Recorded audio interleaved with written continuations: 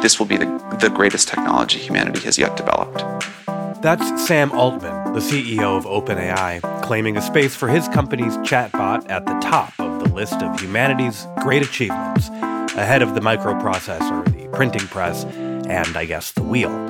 He's not exactly an impartial observer, but he's also not alone in his assessment of the technology's significance. The release of a new class of generative AI programs like ChatGPT set off a cycle of both doomsaying and hype. In the New York Times, Kevin Roose described how a conversation with ChatGPT gave him a foreboding feeling that AI had crossed a threshold and that the world would never be the same. Both the hype and the warning sound straight out of science fiction, which has practically trained us to expect the eventual development of a truly thinking machine. Every chat with Bing is colored by our familiarity with these stories about superintelligent AI. But what about an AI that just gets stuff wrong and makes things up? What if, instead of hijacking a starship or dominating a planet, a sentient computer just gave bad advice for fixing the warp drive or invented a fictitious harassment accusation about the captain? Today on the show, we're talking about ChatGPT's strange imagination and what it tells us about the real limits and dangers of so-called artificial intelligence. I'm Laura Marsh. And I'm Alex Perrine. This is The Politics of Everything. The new generation of language bots has an eerie range of abilities. They can generate snippets of conversation, write restaurant reviews, little essays on literature and history, even compose poems with complex rhyme schemes. But these bots also have a tendency to simply make things up. As more stories surface of outlandish falsehoods generated by AI, what happens when it's nearly impossible to tell the difference between truth and lies? Will Aremus reports on technology for The Washington Post and recently wrote an article about what happened during a research study on AI, when a law professor asked ChatGPT to generate a list of lawyers who had sexually harassed someone. Will, thanks for coming on the show. Thanks for having me on. So can you talk us through what happened next in this research study? So ChatGPT spits out this list of lawyers, and it not only gives names, but it gives citations, which is really helpful, right? You can look up the stories about when they were accused of sexually harassing people. Mm-hmm. And the lawyer who gets the list is looking through it, and he recognizes one of the names. It's Jonathan Turley. He's a pretty prominent lawyer. Mm-hmm. And the guy who was looking it up, Volokh, says, well, that's odd. I don't remember that controversy. And so he follows the citation, and it actually cited a Washington Post story about the supposed incident, and it doesn't exist. It's just completely fabricated out of thin air. So he emails Turley and says, hey, did you know ChatGPT is accusing you of sexually harassing a student on a trip to, it was like very detailed, right? It was like a trip to Alaska. And it was like, yeah, I mean, it sounded like the kind of thing you wouldn't make up. But in fact, ChatGPT did make it up. I mean, we're used to seeing kind of rumors and random smears in little corners of the internet. But the difference between that and this is that it looks credible. Like if you didn't click through to the Washington Post link or dig into these details, you'd be like, well, there's a Washington Post piece about it, they say. It's almost like a little, if you didn't know that these things are just language models that are rearranging language in plausible ways, you would almost say it's a little psychopathic. Like it's one thing to get the name wrong of somebody who was accused of sexual harassment. It's another thing to make up a whole fake citation about it to convince people. Well, right. It invented a plausible sounding story with details that sounded like something you would have actually seen reported about someone accused of sexual harassment. And it did that because what it's sort of designed to do is that. It's designed to take language that it has seen before and make something that sounds natural. And in this case, something that sounded natural was effectively libel. Yeah, at some very basic level. It's essentially figuring out which words tend to go together in human language that's been written on the internet. And it has access to this unimaginably vast set of data. We don't know exactly what OpenAI includes because even though it's called OpenAI, it's very closed and won't tell us. But stuff like all of Reddit, right? Or everything that's ever been written on Tumblr or Wikipedia, every patent that's ever been filed in the world. I would say more than half the time when you ask ChatGPT a factual question, the response is true. And so it can really easily mislead you into thinking that something in the AI knows what's true and what's false, but it really doesn't. Yeah. Generally, I would say the last person you want to invent an accusation of misconduct about would be a high-profile attorney.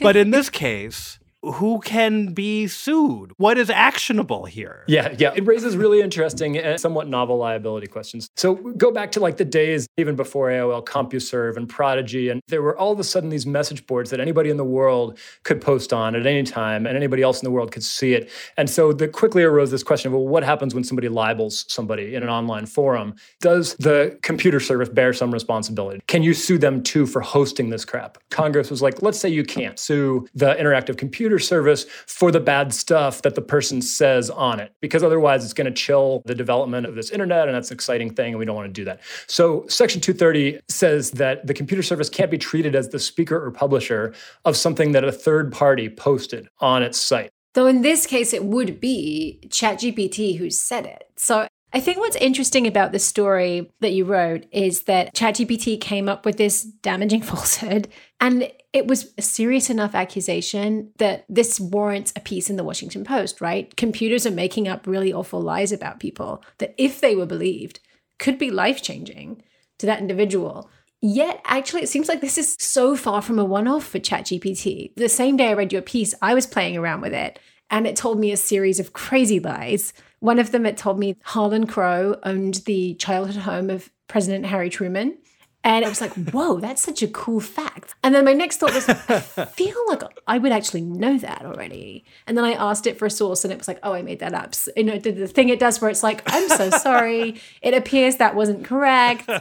Actually, even when it apologizes, it might be wrong. If you tell it to add 2 + 3 and it comes up with 5, and you're like, no, that's incorrect. It'll be like, oh, I'm sorry. I'm so sorry I got that wrong. Mm-hmm. Let me try again. Right. I mean, its personality is the worst research assistant ever, because its first instinct is like, quick, make something up. And then its second instinct is like, okay, cool, no, just walk it back. I think what really interested us about the story too was if these kinds of falsehoods and errors can proliferate at this rate, how is that going to change the information environment that we live in? So at the risk of looping back into the weeds, which you had so deftly pulled us out of legal liability, I think it's worth closing the circle on that question, because so when you type in a prompt to ChatGPT and it responds to you, okay, let's say it tells you something that's false about Alex. OpenAI is going to argue that no harm has been done. It hasn't impacted Alex's life in any way. Their strategy is going to be, Laura, if you take that information and then you publish that somewhere else, you post on Twitter, oh, I just heard that Alex collects Hitler memorabilia or whatever. But only to remind himself of how awful these crimes were. Right. But if you then take that false information, you put it on Twitter, OpenAI is going to want to say that was you publishing it, not ChatGPT. You were the one who did the harm here by amplifying that information to other people. And so because somebody searched ChatGPT and got something false about Turley, that hasn't risen to the level of damage that you would need to prove a libel suit. It was actually the guy who then went and told the media about it. And then here's the crazy part, is that Turley wrote an op-ed about it in USA Today. We wrote the story about him in Washington Post. The next day or 2 days later, I went in and I searched some of these bots again for Turley. And now they were saying that he did it, and they were citing his own USA Today op-ed. They were citing my Washington Post article. So the debunking stories got sucked back into the language models. Yeah. Oh, wow. And I guess his name and these words or key search terms are all out there on the internet wrapped up. That's exactly right. And I think that's probably how it happened in the first place, is that Turley has been in the news as a commentator on stories about sexual harassment in the legal profession. His name was in articles that have the words lawyer and sexual harassment. And that's probably how it came up with him doing this in the first place. And I'm thinking, even if you, as a journalist, write a story about someone who has been credibly accused of sexual harassment, actually the way you write that story has to be extremely careful. And I wonder if a large language model is really capable of doing that at scale. Yeah, the way that OpenAI has been addressing this, which I think is the template that the others are following as well, is to just refuse to answer questions that look like they're on a sensitive topic. And so if anybody's used ChatGPT a good amount, they will have run up against this. They ask it a question and they'll say, sorry, but as an AI language model, I can't discuss that issue, or I'm not going to wade into that question. I regularly lurk on these Reddit forums and Discord channels where people are posting their experiences with these AI chatbots. And one of the big complaints has been this thing used to be awesome. Now it's useless because it refuses to answer all the interesting questions I ask it. And it really is an open question of, can you get a model that isn't prone to saying wrong stuff in dangerous ways, but that is still useful in the ways that we want it to be? Thank you so much, Will. Thanks to both of you. I enjoyed it. Read Will Oremus' article, ChatGPT Invented a Sexual Harassment Scandal and Named a Real Law Professor as the Accused, at WashingtonPost.com. Well, that's one screw-up for ChatGPT, but surely it'll just get better from here, right? After the break, we're talking with author Ted Chiang, who is not so sure. It's hard to avoid the language of consciousness when talking about programs like ChatGPT. We chat with them, after all. Their creators refer to training them, and when they invent facts, we say they're hallucinating. But what is a large language model like ChatGPT actually doing when it seemingly creates a story? In a recent New Yorker article, science fiction author Ted Chiang compares these artificial intelligences to essentially a bad Xerox of the internet. He asks, what use is there in having something that rephrases the web?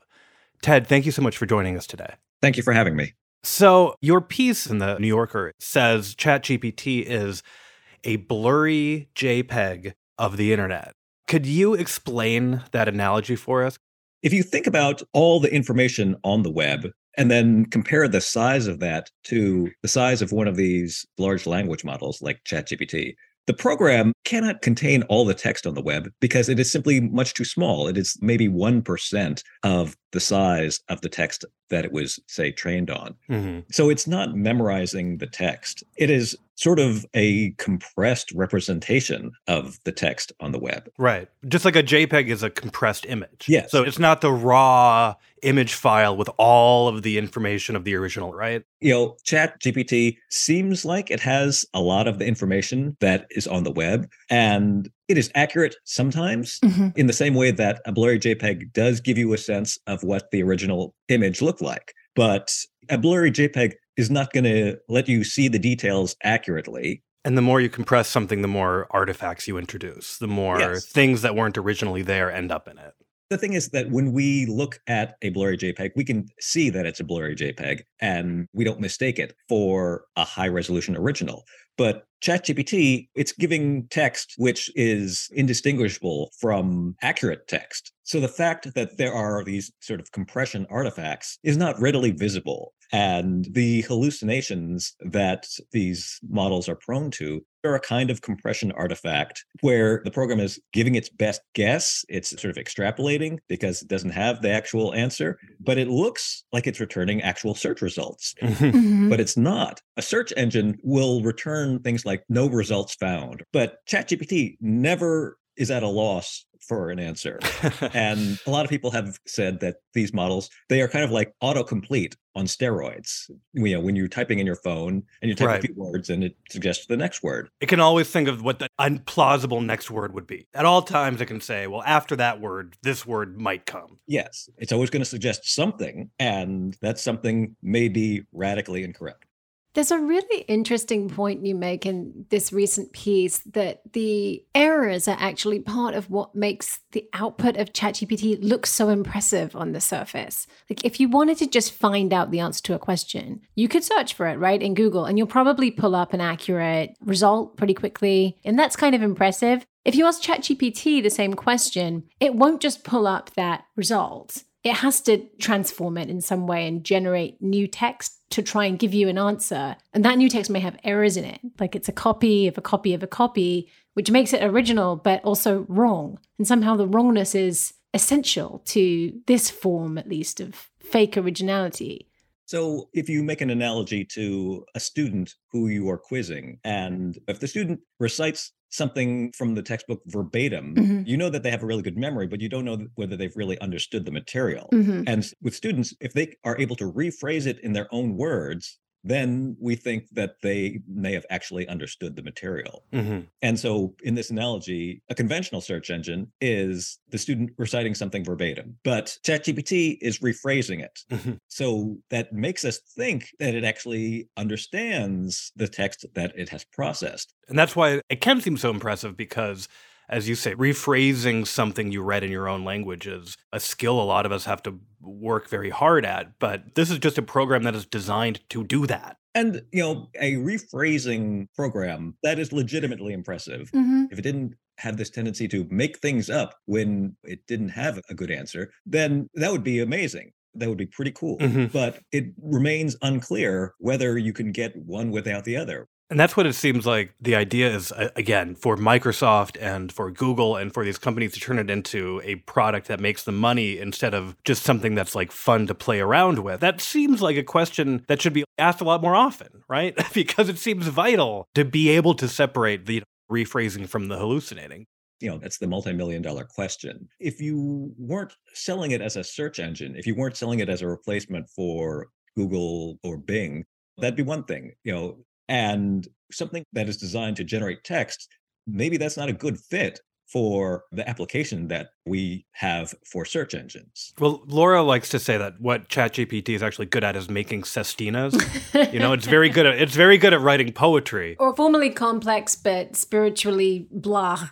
Yes, it's not good at writing good poetry, but yes, it's good at writing difficult to compose poetry. But I sort of consider you, I guess, someone who's skeptical of a lot of the hype around AI, but you've raised a really important question, which is, in future iterations of ChatGPT, are they going to be training them on material produced by ChatGPT? Because if the web is now going to be filled with things created by these programs, whether or not they're included in the training materials would seem to speak to the quality of what they're actually creating.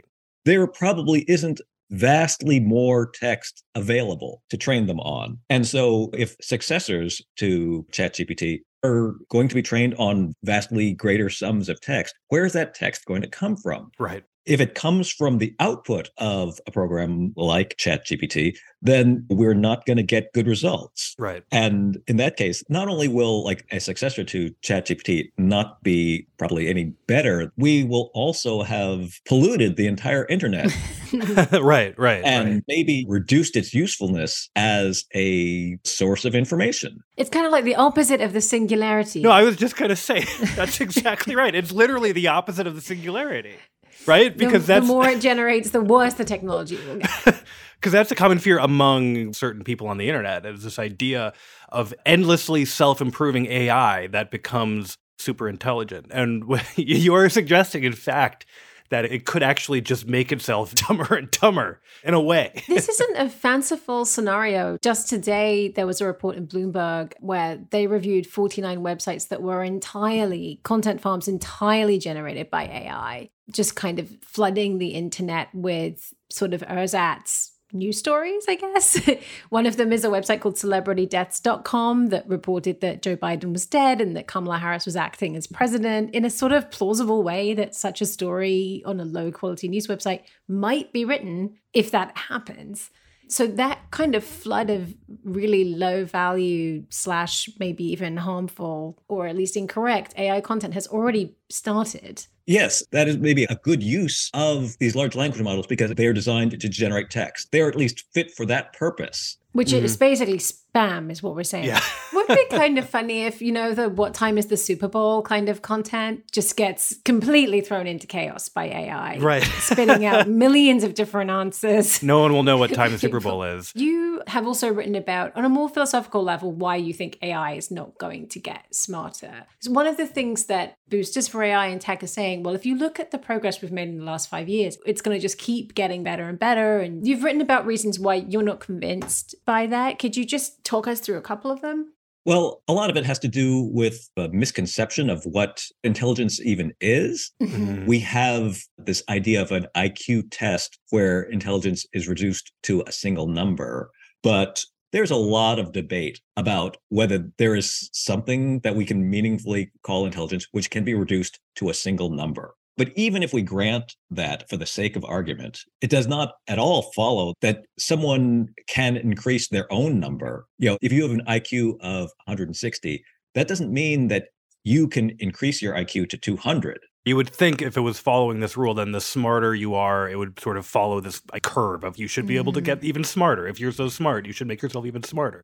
Again, it also depends on what you mean by smarter, because you can acquire more information over time, but that's an entirely different thing than being smarter. There's this computer scientist named Francois Chollet, and he wrote a paper called On the Measure of Intelligence. And in it, he draws this distinction between skills and intelligence. Skill is how well you perform a certain task, and intelligence is how rapidly you gain new skills. And this formulation makes a lot of sense when applied to people. Most people can gain new skills. The people who improve their skills the fastest, that's what we think of as intelligence. Mm-hmm. By this measure, computers are highly skilled because they perform very well at certain tasks, but they're not at all intelligent. Have we created any program that can actually acquire new skills? Have we created any program that can learn chess and then learn to make you scrambled eggs? We don't have a program that can acquire new skills in that way at all. It might be like a fundamental category error to think that a computer could make itself smarter. And it strikes me that long before we have to worry about super intelligent computers, we will have to worry about what much less intelligent computers, how they will be used by people. You've written about this quite a lot. Yeah. One of the things that I often say is that our fears of technology are best understood as fears of how capitalism will use technology against us. And it's not that AI wants to put us out of work. It's that capital wants to put us out of work. And capital will use AI to do it. In a lot of ways, it's sort of analogous to the way that capital managed to get workers resentful of overseas laborers because of job outsourcing. It's not anyone in India who wants to take your job. It's management who wants to replace you with someone cheaper. Right. The same thing is true for AI. I also wonder if this whole narrative about the fear of superintelligent AI is really just a way of creating a myth that this stuff is really better than it is. To what extent do you think science fiction sort of collaborates in some of those myths? Well, it's sort of a historical accident that we wound up using the phrase artificial intelligence to describe radically different things. We use that phrase to describe this hypothetical idea, often found in science fiction stories, of a machine that thinks, like HAL 9000 in 2001. But we've also used that same phrase to describe what are essentially applied statistics programs. If we had come up with different phrases, maybe there wouldn't be this confusion. But this confusion works toward companies' advantage because, again, it makes their product sound cooler. It kind of makes this thing sound like a big adventure rather than something that's halfway between sort of boring and the basic labor relations problem. Yes. Like the algorithm that determines whether a bank should give you a loan or not, that is not an exciting thing to talk about. But if you can say that we are consulting a superhuman intelligence, it's like, well, all right. It's much more exciting to imagine, I guess, Skynet denying you a loan than just like a badly programmed algorithm. Or even a well-programmed algorithm. Even a well-programmed algorithm, which is used by people for bad ends. Yeah. All right, Ted, thank you so much. Thanks very much. I had fun. This was a good time. Read Ted Chiang's article, ChatGPT is a blurry JPEG of the web, at newyorker.com. If artificial intelligence isn't actually intelligent, what are these programs? After the break, we're talking to linguist Emily M. Bender, who says we're thinking about AI in the wrong way. Despite the apparent limits of AI, the hype persists, with some journalists claiming AI has, quote, mastered language, and boosters promising it will replace lawyers and therapists. But what is it really doing, and what isn't it doing? We're talking to Emily M. Bender. She's a professor of linguistics at the University of Washington, and she's taken a closer look at these claims and broken them down in her writing. Emily, welcome to the show. Thank you. I'm very happy to be here. You responded, in fact, to a piece with the title, AI is Mastering Language. So what are AI companies telling us their technology can do? It seems like they're claiming they've made everything machines. And I think the reason they're doing that is that we use language in every domain of our lives. And so in the massive amounts of text on the internet, there's language about every topic imaginable. And so if you have a text synthesis machine that's trained on that big pile of data, you can get it to spit out plausible looking text on any topic imaginable. And then if you want to imagine that you've created or are about to create a robo-lawyer, a robo-therapist, a robo-poet, then those claims are easy to make and maybe easy to fall for, but they're false. Earlier in the show, we've been talking about a variety of errors, basically, in generative AI. We keep saying, why does ChatGPT lie? I can imagine that you have a problem with that. Why is that the wrong word to use? It's the wrong word because lie expresses a relationship to the truth. If a person lies, it's because there's something they believe to be true and they're specifically dissembling or trying to dissuade someone from knowing that thing. What ChatGPT and the other large language models are doing is outputting sequences of words that are highly rated by humans as serving as an answer to what came last, and also that are plausible given their training data. And sometimes that corresponds to, once we've interpreted it, a true statement about the world, and sometimes it's not. And so rather than talking about it as lies or misinformation, I talk about synthetic text, I talk about non-information, and both of those things are hugely problematic. They can pollute our information ecosystem. They can mislead people. But to say that ChatGPT is lying is to attribute too much of a relationship to the content of what we interpret its output to mean. And those two things you just mentioned, non-information and synthetic text, how would you describe those for someone who hasn't encountered those terms before? So synthetic text is text, right? It's well-formed, let's say English, but it's synthetic because it was produced through an artificial process that is very different to the process that we use when we are writing, say, or when we are speaking. And non-information is a term that I use to highlight the fact that what's come out of ChatGPT, as far as the algorithm is concerned, is only a sequence of letters. And it only becomes information or misinformation or disinformation when a person interprets it. I can imagine someone saying, well, isn't that true of anything that you read? If I go on a website, I read the New York Times, I'm interpreting it, and it really only has meaning once I start reading those words and comparing them to what I know about the world, right? So how is the output of ChatGPT different from that? As far as how we interact with it, not at all. As far as where it came from, entirely, right? The New York Times, so far as I know, unlike CNET, is not using a text synthesis machine to write its articles. So those articles came about because some person had an intention to communicate and chose the words in order to do that communication. And then they sit there as just marks on the page or pixels on the screen until someone else comes and reads them. But in doing that, we are performing intersubjectivity. We are imagining the mind of the person who wrote it. There's a well-grounded reason for doing that kind of inference, that the author of this New York Times piece did some investigative reporting, they talked to some people, they gathered some information, they're presenting it this way. And as I read the piece and I use that background information to make sense of it, that's well-grounded. In the case of ChatGPT, it's not well-grounded to do that kind of inference. I think you mentioned a moment ago the idea of chatbot replacing, say, a therapist. And I find that really interesting, right? Because if you've been to therapy, you're talking about experiences you've had, but you could do that without a therapist being there. That wouldn't be a therapeutic relationship. It's not just saying words and getting some words back. There is actually something else going on when two people talk to each other. And it seems like a lot of that other stuff that happens around language is being completely excluded from this conversation about large language models. Yeah, exactly. So language is about community, it's about communication, it's about joining intentions with other people.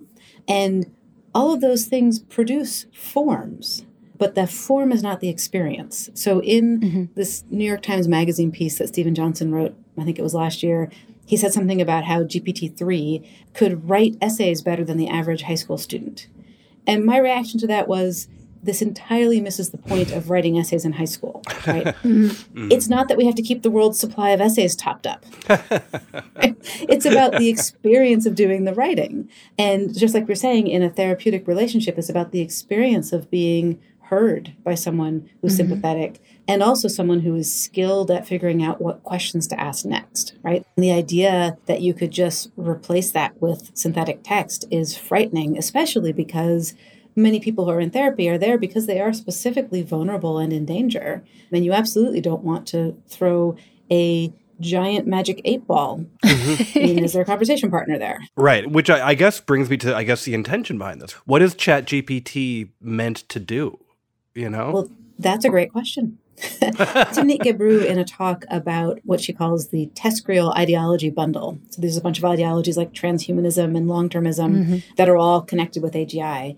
She makes the point that AGI, artificial general intelligence, is an unscoped system. It doesn't have a specific function. And if you're doing serious engineering, as Timnit reminds us in that talk, you start by scoping the problem and saying, what's this for? What are the dangers? How do I test that it is performing its function well and safely? And ChatGPT isn't for anything in particular. And that makes it an incredibly shaky foundation for anything you might try to use it for. Yeah, I can't think of too many things that would be useful for beyond just sort of playing with it. Yeah, so these might be variants of playing with it, but you could imagine that some people like using it as a conversation partner in a language that they're learning. You could imagine using it to have the dialogue with non-player characters in a video game be more varied and entertaining. You could imagine using it as a brainstorming partner as you're trying to get started with a writing project of some kind. None of those are risk-free, because one of the things about large language models is that they will suck up and amplify all of the biases in the text. For example, I've seen examples of ChatGPT assigning specific genders to specific jobs, right? Which would be a sort of a bias it learned from the text it was trained on. Yeah, exactly. Well, I think a question that we've been throwing around too is whether this disconnection from the truth is actually a bug in the technology or something that companies will use as a feature. I think arguably yes. And I would wonder what the FTC would say about that. They've been coming out with some fantastic blog posts recently, putting the so-called AI companies on notice around truth in advertising, around the sort of safety and reliability of their products. I saw a great thread by one of these AI booster guys on Twitter who was listing all these potential uses for AI. And one was like, you could generate incredibly realistic photos of the food you're selling. And yet that is actually a law about truth in advertising in food, that you can't be like, okay, generate the most delicious looking burger. If that's not the burger you sell, there are actually some regulations that already preclude the use of this technology. Yeah. And health, including mental health, is one of them. So there was one of these boosters online who posted a video of apparently a large language model driven and then text to speech setup where this feminine sounding voice was introducing itself as a cognitive behavioral therapist and saying what CBT is, and then inviting the client to do a CBT session. And someone tagged me, so I saw it on Twitter. And I was like, psychotherapists are a regulated workforce. Like, you actually have to be licensed. So where is this guy? And I looked at his Twitter bio and it was Texas. So I did a little Google search and I found the relevant board in the state of Texas and their link for reporting fraudulent claims. And I replied with that. Bam, the tweet was gone. So you've thought about the kinds of regulation that might be useful in this space. Is there something broader you would recommend beyond just referring to regulations that already exist in certain fields? Yeah. So recently, the FTC, the EEOC, the Department of Justice, and the Consumer Financial Protection Bureau came out with a joint statement saying, hey, we regulate the activities of people and corporations. And the fact that those activities are being done via automation now doesn't change that and doesn't change our jurisdiction. So that's great.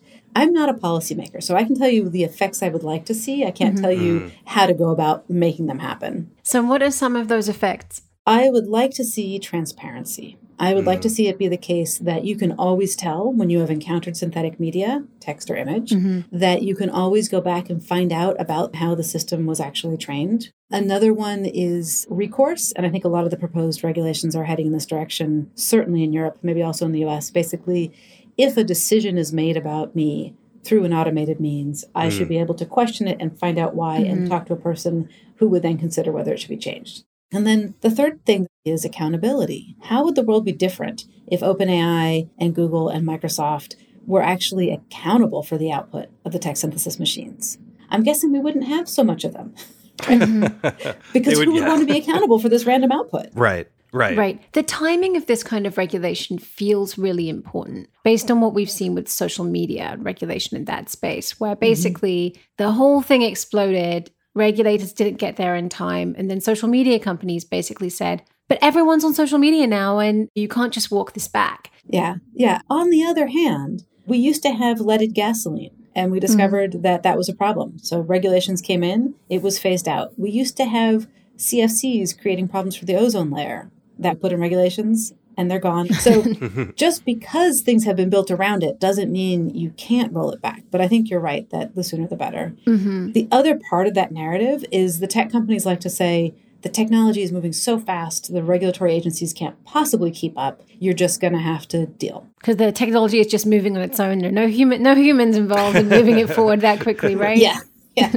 So there's that angle. But I think that it's valuable to think in terms of not falling for that and basically saying, no, regulation is about protecting rights, and those don't change. Right. And what the FCC and all are doing right now about saying, no, we regulate the activities of corporations. I think they said something like, there's no AI loophole here. And this comes around to the terminology about AI. Yeah. So there's this wonderful rephrasing from Stefano Quintarelli, who's an Italian researcher, suggested that we stop using the term AI and start using instead systematic approaches to learning algorithms and machine inferences, because the acronym of that is SALAMI. See, I could get behind that, I think. So then if you ask a question, this is reading from his blog post still, will salami have emotions? Can salami acquire a personality similar to humans? You can see how absurd it is. Right? But when we talk about artificial intelligence or machine cognition or any of these phrases, it makes it sound like it's something that we could maybe one day assign accountability to. Yeah. And that's dangerous, right? The accountability sits with the people who are making the things, who are making the decisions, not the automation. Yeah. Well, I think also that a lot of these conversations about regulation has been derailed by people who are saying AI ethics is really important. But actually the questions that we're asking are, will these things surpass humans and wield power over us? There's a whole lot of energy around what often gets called AI safety. So how do we build these machines so that when we cede autonomy to them, they take good care of us? And those questions, to me, feel like an enormous distraction from the current urgent harms that are going on. So there's the exploitative labor practices behind today's so-called AI systems. There's all of the biases that then get pulled into these systems and reproduced and reinforced, which cause problems. Automatic decision systems in the allocation of social benefits, for example. And there's the way that recommendation systems can amplify harmful ideas. And this is the social media effect that you were referring to earlier. All of this is real, existent, current harm, but grappling with that harm means recognizing, if you are a tech VC or, a tech company CEO, etc., that you've caused some of that harm. I do think with a lot of this crowd, those sci-fi questions just serve to sort of help ease whatever culpability these people might feel about their part in the problems facing us right now. Exactly. And I think that this idea that, well, this is an artificial mind kind of allows CEOs to tell a story about laying people off and replacing a skilled workforce with an inferior one in many cases that's cheaper, because it sounds like I'm pushing my company to the future. When actually, if it's salami, this is like we're using a crappy tool that doesn't do stuff as well as humans. And I guess so my final question maybe is like, does this stuff even have to improve that much if you have the hype around it to cause harm? I mean, it's absolutely causing harm in many ways right now. They don't have to become sentient singularity machines to cause harm, but maybe it's best not to talk about ChatGPT causing the harm, but rather the people deciding to use it in that way who are doing it. Right. If a bad algorithm is responsible for you losing your job, it's not because a super intelligent computer did it. It's because someone chose to use a tool for that purpose. Right. Exactly. And they maybe got rewarded for it because, as you say, they are making it look like they're taking their company into the future. So, I really hope that we get more and more people thinking about what's the future that we actually want. Thank you so much for talking to us. My pleasure. Emily M. Bender's post on New York Times Magazine on AI, Resist the Urge to Be Impressed, is available on Medium and as an audio paper on SoundCloud. The Politics of Everything is co-produced by Talkhouse. Emily Cook is our executive producer. Lorraine Kadamatori produced this episode. Myron Kaplan is our audio editor. If you enjoy The Politics for Everything and you want to support us, one thing you can do is rate and review the show. Every review helps. Thanks for listening.